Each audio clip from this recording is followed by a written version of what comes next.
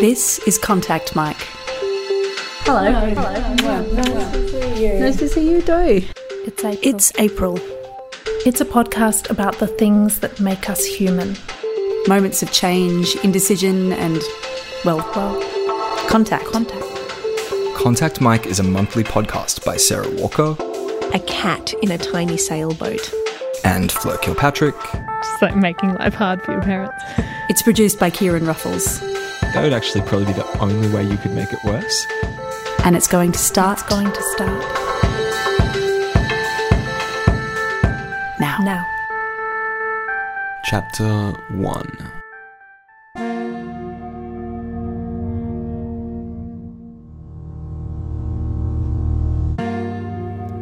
This month in your world, a man sung in a choir for the first time since his voice broke, and an elephant stretched up her trunk to sniff at the air outside her transport truck.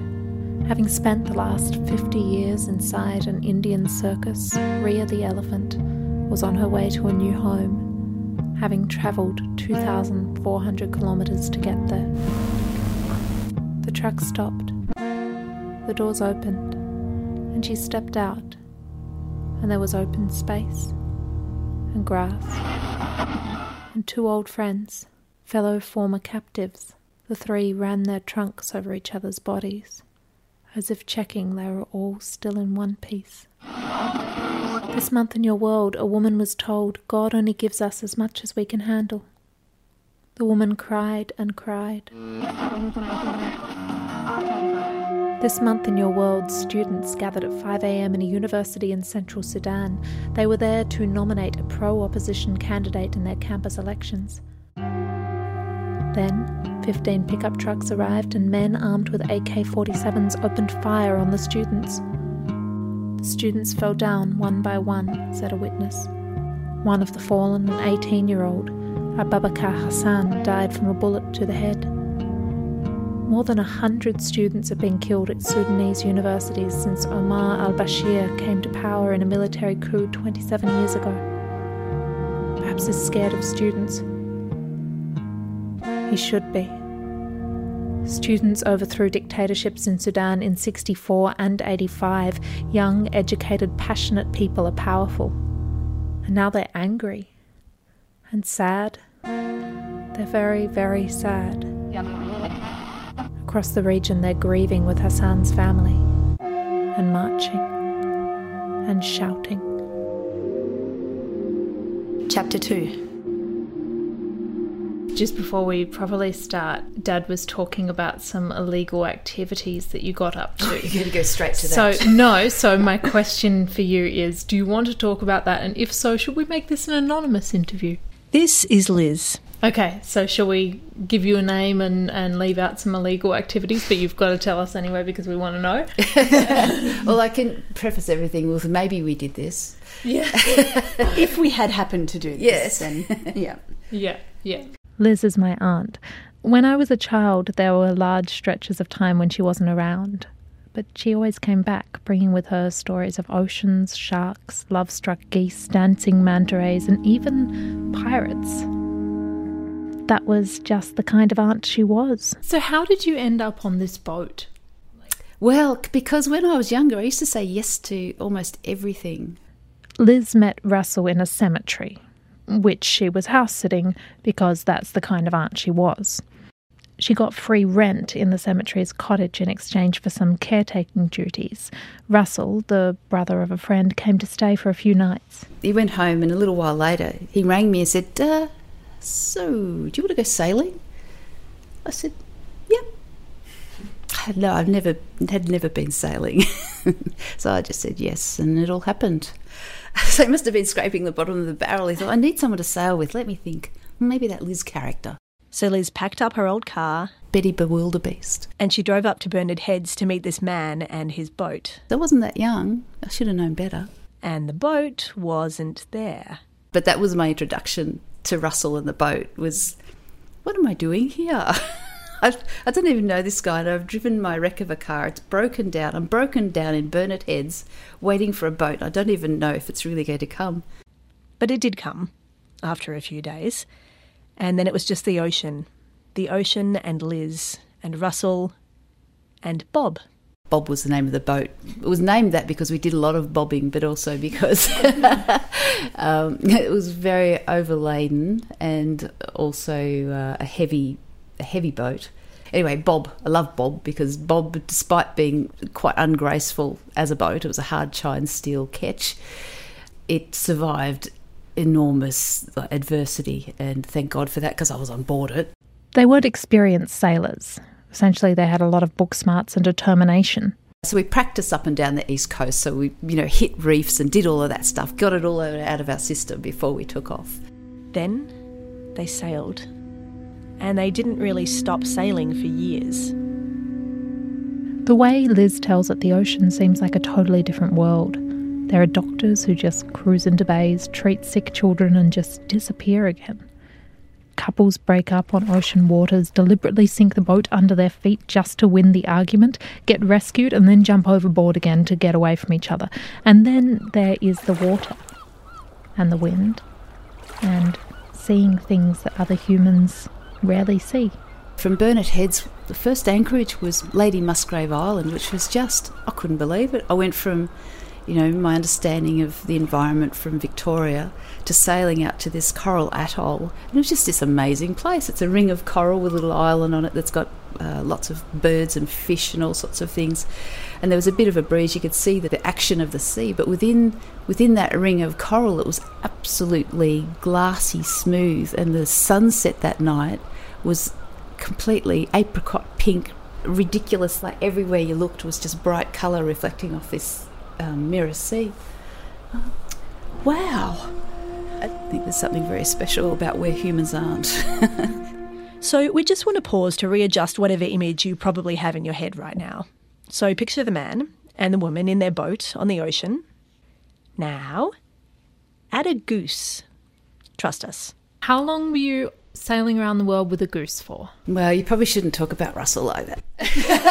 I assume you're referring to his comrade, which was Vasco da Gama, which was the white goose. Liz is elusive about some of the details here. When we ask how Russell came to be sailing about with a goose, she just said he was that kind of guy. It was very much a love-hate relationship. Because if you're in a storm and you're sailing around, you're at the helm and you've got this goose suddenly decides, actually it's quite scary, I need to be near somebody even if I hate her guts. And he'd sneak up and get right beside you as the squall went over. So you'd be helming there with this sweet little goose sitting beside you. You think, oh, you're not that bad. You're not that bad, Vasco. And then as soon as the squall finished, he'd go, right, that's enough. And he'd just bite you. Yeah, he was a bit of a prick, actually. But Vasco had his moments. There was the time the Seventh-day Adventists came calling. I think they must have been justifying why they had a very flash little runabout boat. And they'd come alongside Bob when it was moored beside the Brisbane Gardens there. And I saw who it was. I thought, I'm not going on top sides. I'll just pretend I'm not here. And you could look out the little porthole without them seeing you. And they were hanging onto the side of the boat, knocking on the boat like they say, anybody home? And I thought, yes. And then I could hear the little of Vasco's feet going from one side of he must have been sleeping on the sunny side of the deck, and you could hear his feet coming around, and as he was coming around they were getting faster and faster like this, and I just saw the portholes right here. I could see the hand and the pamphlet. I heard them say, oh look, and you see this goose's head come in and bite the hand, take the pamphlet, eat the pamphlet in a really angry way. No religion. Don't touch the boat. And don't leave that pamphlet. Because he loved toilet paper, so it was just another shift on really to start eating Seventh-day Adventist pamphlets. But Vasco wasn't good at open waters. He'd fall off the back of the boat and just swim in circles until they turned around and came back for him. So they left the goose on a farm and headed out into the ocean. Just the two of them and Bob. Nature is different without us in it. We're so used to seeing animals fleeing before us, but Liz saw parts of the world where animals had never learnt to fear. I've never been close to a turtle. Well, I don't mean emotionally, physically. Diving down to see a turtle, you've seen its surface, you think, I'll go down and have a look, so you dive in. And here it is going about its business, finding things to eat. And this one just looked at me, and you could see it go, God, you're ugly. And then go back to what it was doing. Oh, crap, a human. I'd jump overboard with my spear gun and I'd just be surrounded by all these fish going, hi, what are we doing today? And I couldn't even push them far enough away to spear them. So it's like, that's not sporting, guys. But back to the sailing. We had a really bad sail across from the Chagos Islands. We got caught in very big storms, the biggest seas I'd ever seen. And I think I actually had scurvy. I don't know, I've never looked up the symptoms, but something happened. I was not well. It was because we hadn't eaten for days because of the difficulties. The boat had been knocked down. There were things, it had obviously been knocked down, horizontal a couple of times. And the waves were enormous. And we finally got in behind Madagascar and came into the first bay that was safe. And suddenly you've gone out of these terrible conditions and we're exhausted beyond words probably, but just functioning okay. So we came into that bay. Again, it was like Lady Musgrave Island, completely glassy smooth. And it was absolutely full of manta rays. And they were just doing whatever manta rays do. Just amazing. Clear water, watching these manta rays, and they were thick. There would have been hundreds of them. I don't think that's a very common thing to see. While in Madagascar, they were able to trade with the local villagers. We bought some eggs off them, and they came over in a tatty old plastic bag, plastic bags that have been out in the sun and start to break down. And so they handed over the eggs, and they speak a kind of a French dialect. And we had a smattering of things that just get us into trouble, really. But we were trying, like, so what do you want? What do you actually want? What do they want, Russell? I don't know. They wanted their bag back. They wanted their precious plastic bag back. So once I realised that, I said, plastic bags? Whoa, we've got plastic bags. I gave them another plastic bag, and they were just so excited to get a plastic bag. What was it like to be just with one person as your human companion for that whole time? I think it speeds up a relationship. So he's a very intense fellow, interesting guy, like very good company, but very intense. And it'd be like having a 45-year relationship to be with somebody on a boat for 5 years. And if you got pissed off, like I did, I'd go up the top of the mast, you'd be out at the middle of the sea, and I'd go up the top, never coming down ever again, because there was nowhere else to go. So if you had any issues, you had to sort it out because you couldn't run away. It's not like the glossy brochures, though. It's actually really hard work. Would you mind telling us how you made money during this trip? Supposedly, perhaps, how you might have made money. Yeah, we might have had the opportunity presented. Well, we smuggled a man who the authorities were after in one particular country. They were in Borneo, moored in a bay, when some locals rowed over and asked a favour. Could they get a man out of the country? Fast. He was so not streetwise. He just had no idea. He's like, you kind of felt sorry for him. He had a bag full of cash, and he just wanted to get out of Borneo and get to the Philippines. He didn't care where. Why he wanted to get out was unclear. Perhaps something about claiming his children's school fees when they weren't going to a private school, something like that. So he's negotiating down inside the boat with Russell, and I'm standing behind him so he can't see me and Russell can. I've got my arms folded and I'm frowning and I'm going, don't you dare, just miming it, don't you dare.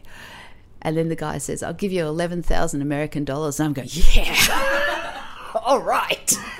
Now you're talking. He did. He gave us $11,000 cash just to get him out overnight to another country. We were quite well armed when we left Australia because we'd been told of all these pirates. I told you that story, didn't I? So we had a Ruger, a very accurate, very good gun, apparently, with telescopic sights and accurate over several hundred metres.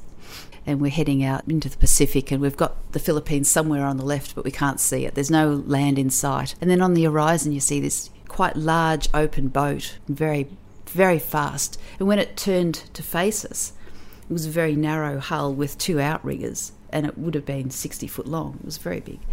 And you could see the rooster tails coming off it as it charged towards us, and Russell said, this is it. So we got the Ruger out. He got throwing knives because that's what he was going to do. I'm going to shoot the hull and try to sink them, and he'll start stabbing them when they get on. This is normal life on the boat.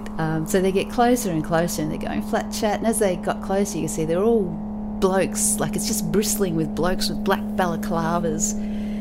And I'm down in the cockpit shaking like a little puppy with this thing I've never fired. And they just do this big broadside.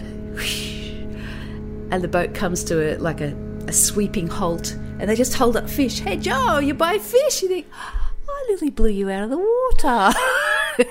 I couldn't talk. I just couldn't say a word. Russell had to say something and politely say, no, thank you, we don't want to eat any fish. I was just, speechless. Why were they wearing balaclavas to so sell they don't get burned. fish? It's to keep their, well, they don't expect to see boats out in the water. They just thought, we'll get a lot more money for our fish from a yacht. But we weren't to know that, and we were ready for pirates. We'd been told so many stories. You want to buy fish? Oh my God.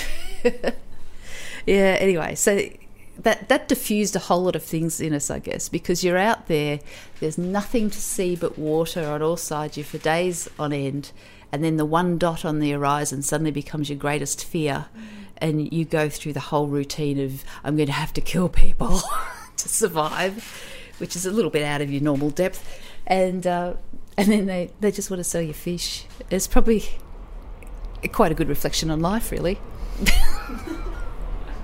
Like, don't overreact. Things are different on the ocean, many things. But some things are just like they are on land. Relationships are still hard, and relationships still end, and these endings are still really shitty. I ran away in Kenya, and it all just got a bit silly. I think because we'd reached our use-by date, we'd been together in a confined space for way too long. It all just got really silly, to the point where he dropped me off on a dirt road a long way from anywhere and pretty much said, that's it, you can walk from here. I thought, that's not such a good idea. But I was so cross that I didn't go back to the boat. And that was it. I went back to the boat twice with the help of the local workers telling me when Russell had gone to Mombasa for the day to get some cash to get me home, but also collect my things and to leave a note. And I left the shortest of notes because I thought, we've discussed absolutely everything. There's no more discussion to be had. So it was just like, goodbye and thanks for all the fish or something. The note was only one sentence because there's no more to be said. And so, after years at sea, that's how it ended. In Kenya, with both feet on the land and a boat she didn't watch sail away. How do you think it changed you? When I came back, because I'd been confronted with so many situations and some of them life-threatening, that my threshold for being concerned for my situation would be so high that nothing would faze me anymore. And I said, but you just adjust. So now something will come up at work where I'll feel anxious and the pressure will be on for me to get that right. I suppose that's good that you keep adjusting that threshold of what's going to cause me anxiety. Otherwise, you just become numb to everything. You put things into compartments and you can look back. I think it was Lunig said, adventure is discomfort remembered from an armchair. And so it all becomes quite romantic. But at the time, it was quite difficult sailing. There was no toilet, there were no kitchen facilities. Everything you did, you had to start from A to get to Z. There was no quick way of doing anything. I mean, you realise at the time that it's extraordinary to be living in a place like Chagos. And you never get a chance to go to a place like that other than by sharing a boat with a crazy person who's prepared to do it. There's no safety net. You're out there. And now I have a very safe life. Everything is routine. And it's like it's a different person now. Yeah, I think we did go crazy right at the end. I thought, no, I can't make sense of this anymore. I think I'll just get out. It's interesting when you make a decision like that. But if you suddenly say no, like change direction in your life, it's like doors opened. And doors did open. Friends and strangers stepped up to get this woman home from Kenya, all the way to her mother's house. I got all the way to the Geelong station and they said, oh, it's Sunday, there are no buses. And I said, I have come all the way from Mtwapa in Kenya and you're telling me I can't get a bus from here to Whittington? And the station master said, I'm knocking off in 5 minutes, I'll give you a lift. How's that? Liz slotted back into life surprisingly easily. She has never had a boring job and that helps, but these days she is safe. She has a safe life and a safe job. So we're very lucky to live in a country like this where you can do that kind of thing, be completely irresponsible for the first 4 decades of your life. Not that I would suggest you do that, but, I've got away with it. I should have realised this a very long time ago, that I'm actually a risk taker. There are people who are risk takers and there are not, and I never considered myself to be one. And somebody said something only, I don't know, in the last 6 months. Said, you've done a lot of dangerous things. Look, I suppose you're right. And yeah, they are right. But I wouldn't profile myself as a risk taker. I just said yes a lot.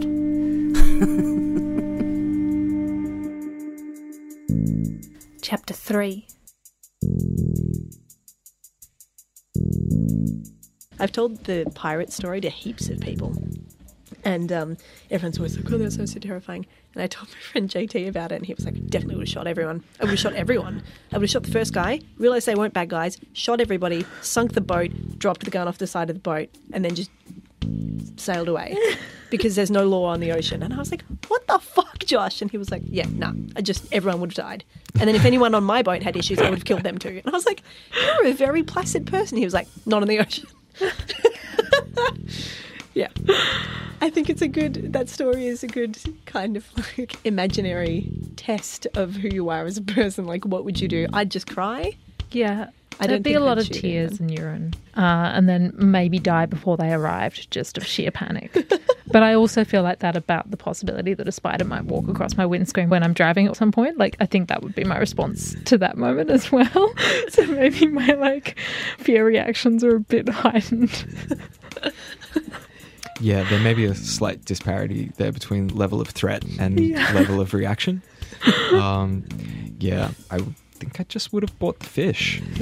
I just yes, I like fish. And wow, wasn't that funny that we just nearly killed each other just now? But yeah, let's go back to a simple trade. Have some stuff for a fish. Would you like a gun? I would have bought all of their fish Yeah. to be Yeah, I know there's only two of us, and I know I'm a vegetarian, but bring it. Yeah. It's really tricky to respond to Liz's story, I think, in a way, because it's so much bigger and stranger than anything else. It feels like after that. Yeah. Like, what do we say? Be like, oh, that was that time I went camping. Yeah. Or Yeah. that was that time I got in a car and unexpectedly drove to a different suburb. Yeah. Sarah, you said you're scared of the ocean. Why do you think that is? The ocean just wants you dead. Let's be serious about this. The ocean is not interested in you at all, and you are so tiny in that space. The tides want you dead. The waves want you dead. Everything in the ocean wants you dead. Everything below about 50 feet in the ocean is horrifying and light up and has big teeth and wants you dead. My idea of what hell is deep sea fish.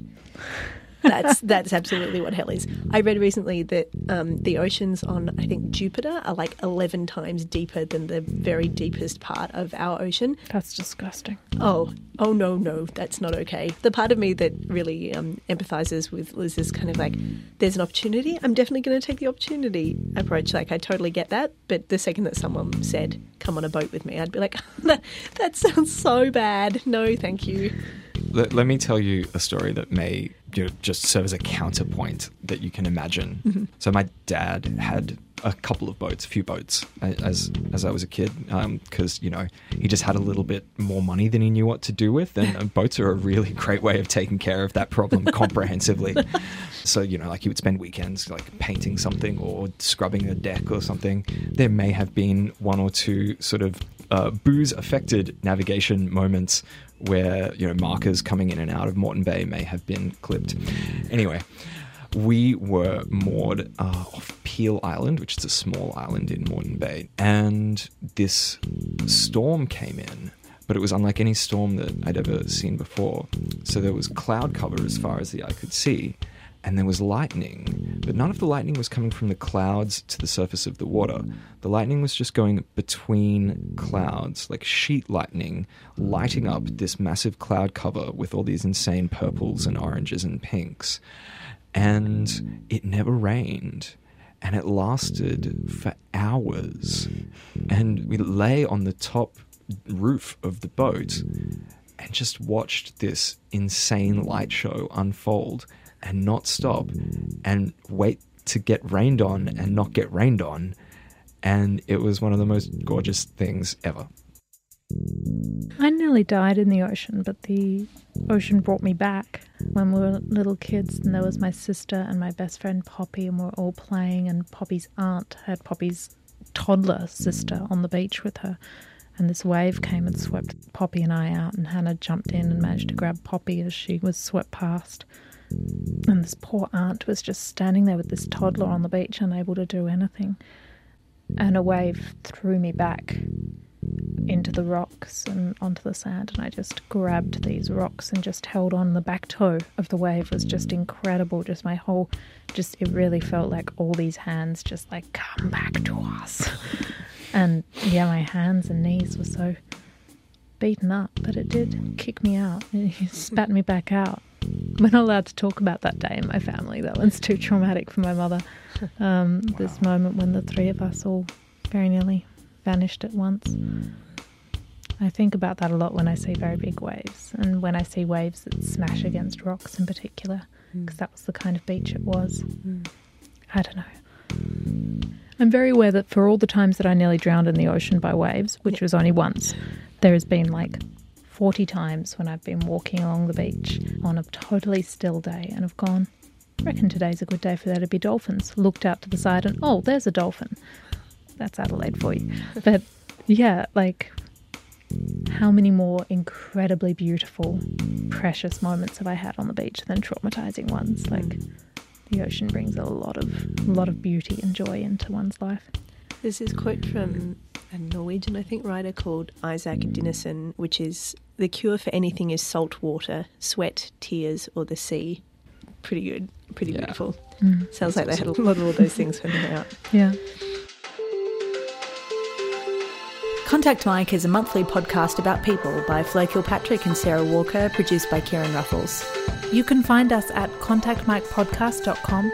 We would love it if you followed us on social media and reviewed us on iTunes. This has been Contact Mike. This episode ends now.